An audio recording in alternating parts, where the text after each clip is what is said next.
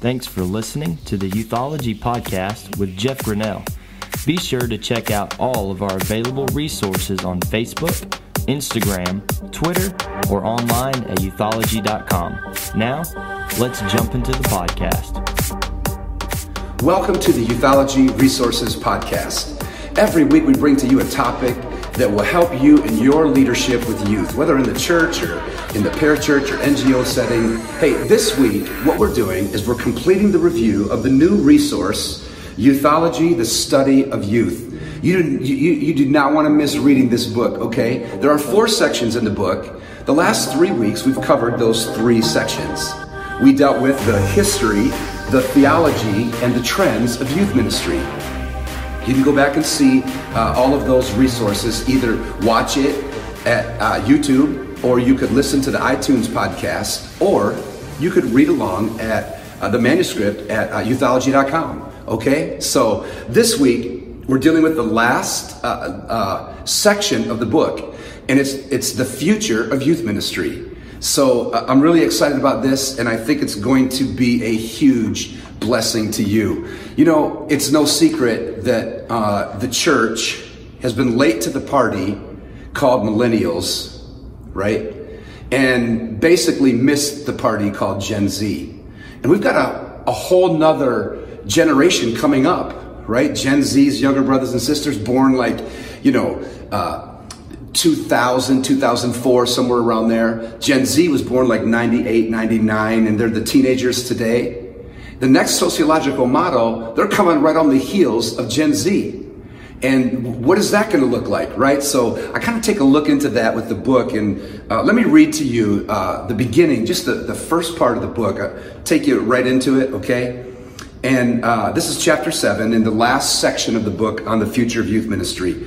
The impact of 2.5 million Christian teenagers in America could be the most significant happening in our nation's history, or it could be the most insignificant happening in our nation's history.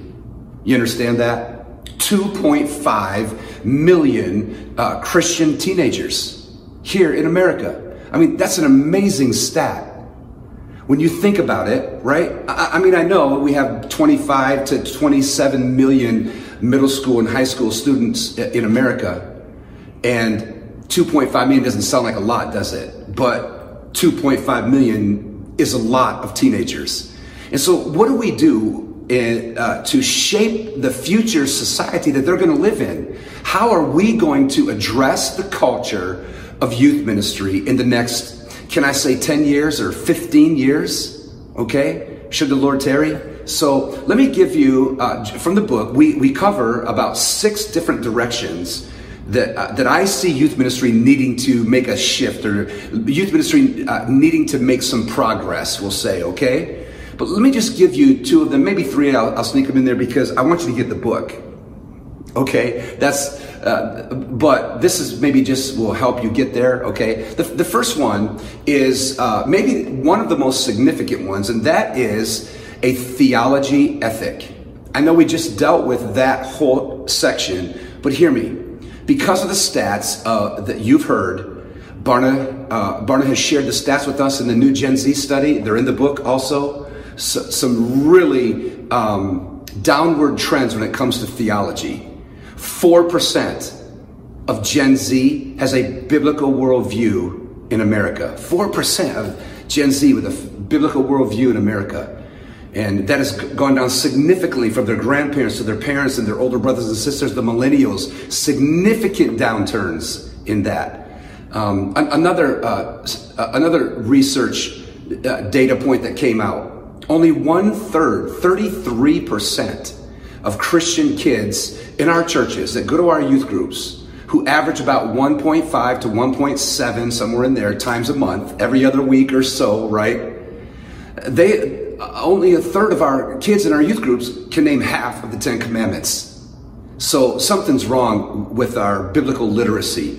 And so I really believe that the most significant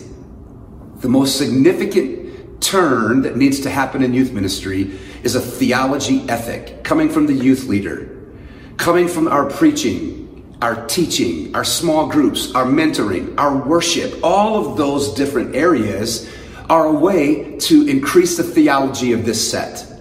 The Gen Z set, what's it going to look like for their younger brothers and sisters? If they're at 4%, is the next generation going to be completely lost to their theological discipline or their theological worldview?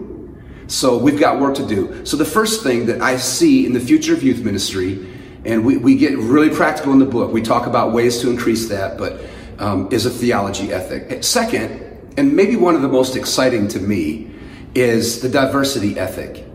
Wow, this is the first time that any generational set in America has been predominantly or a majority non-white. Man, that's exciting to me. I hope it is to you. We cover some of the things in here. There's some great stuff on Martin Luther King. There's some great stuff, some quotes from some of the great civil activists, civil rights activists, okay, in here on that chapter. And you're going to want to know that if your youth ministry is not addressing diversity, then you're missing the norms in Gen Z. And if it's at 51, 52% right now, first time in American history that a generational set is a majority non-white, if you're missing that in your youth ministry, whether it's at your leadership level, whether it's your language level, whether it's your outreach level, or your neutral site settings to reach non-whites, right? Then we're going to get behind the ball even more. Okay, so read in here. There's some great ways for you to get practical with that. And the reason why that's so important is because we want our youth ministries to not only look like our culture and the society that we are in, we want our youth ministries to look like heaven. And how many know the global church is going to make heaven look a lot more diverse than it does in America? Amen. And listen, I'm not just talking to the white church or the white youth group or the brown youth group. I'm talking to the black youth group too, because sometimes we see this diversity thing as just a white-black thing. Let me tell you something, and you know this to be true. It's not just the white church that has a problem with diversity. It is the black church that has a problem with diversity also.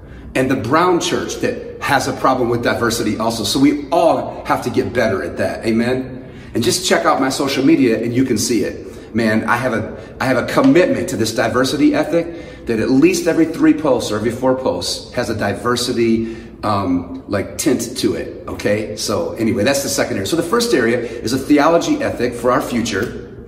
The second is a diversity ethic for our future. Let me just give you one more because I don't want to give them away. I want you to get the book.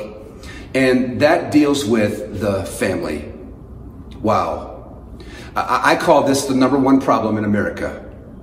Listen, the number one problem in America is not government. It's not business. It's not the school or education. It's not social media. It's not racism. The number one problem in America is the disintegration of the family. And if we can address that in youth ministry and if we can create a family setting or a family atmosphere in youth ministry, look out, because then you'll be addressing one of the key issues in this society, in this Gen Z set. And so creating a healthy family setting is just a powerful way for us to reset that weakness in the future. You see that? Listen, I give you 3 more. I'm not going to give them to you now. Maybe they're pretty obvious for some of you, but what will the church look like? What will youth ministry look like in the next 10 to 15 years? Get it and read on it, okay? Listen, thank you for joining us. We try to keep these at 10 minutes. And so all you need to do, right there at the bottom of the screen, you'll see it. You can follow us along at YouTube. You can go to YouTube and you can get all of these breakdowns the last few weeks. We have over 70 leadership video shorts for you, okay? Just subscribe to us at YouTube. Or you could go to the iTunes podcast. We have all of all of the podcasts on iTunes. You can search those. You know how to do that. I listen to a podcast every week. So 71% of the millennial and the Gen Z set listen to a podcast once a week. 71%, bar none. research, right? So you can join us there, or you can read the manuscript. I'll have that up and running by Tuesday. You can read the manuscript and you copy that off for your resources, for your leadership team. I know several youth groups around the country take these videos and bring them into their leadership training. So that's a great way to increase your leadership development at the local church level, okay? So again, thank you for joining us, and you have a great week, and I'll see you next week on the Youthology Podcast, okay? God bless you.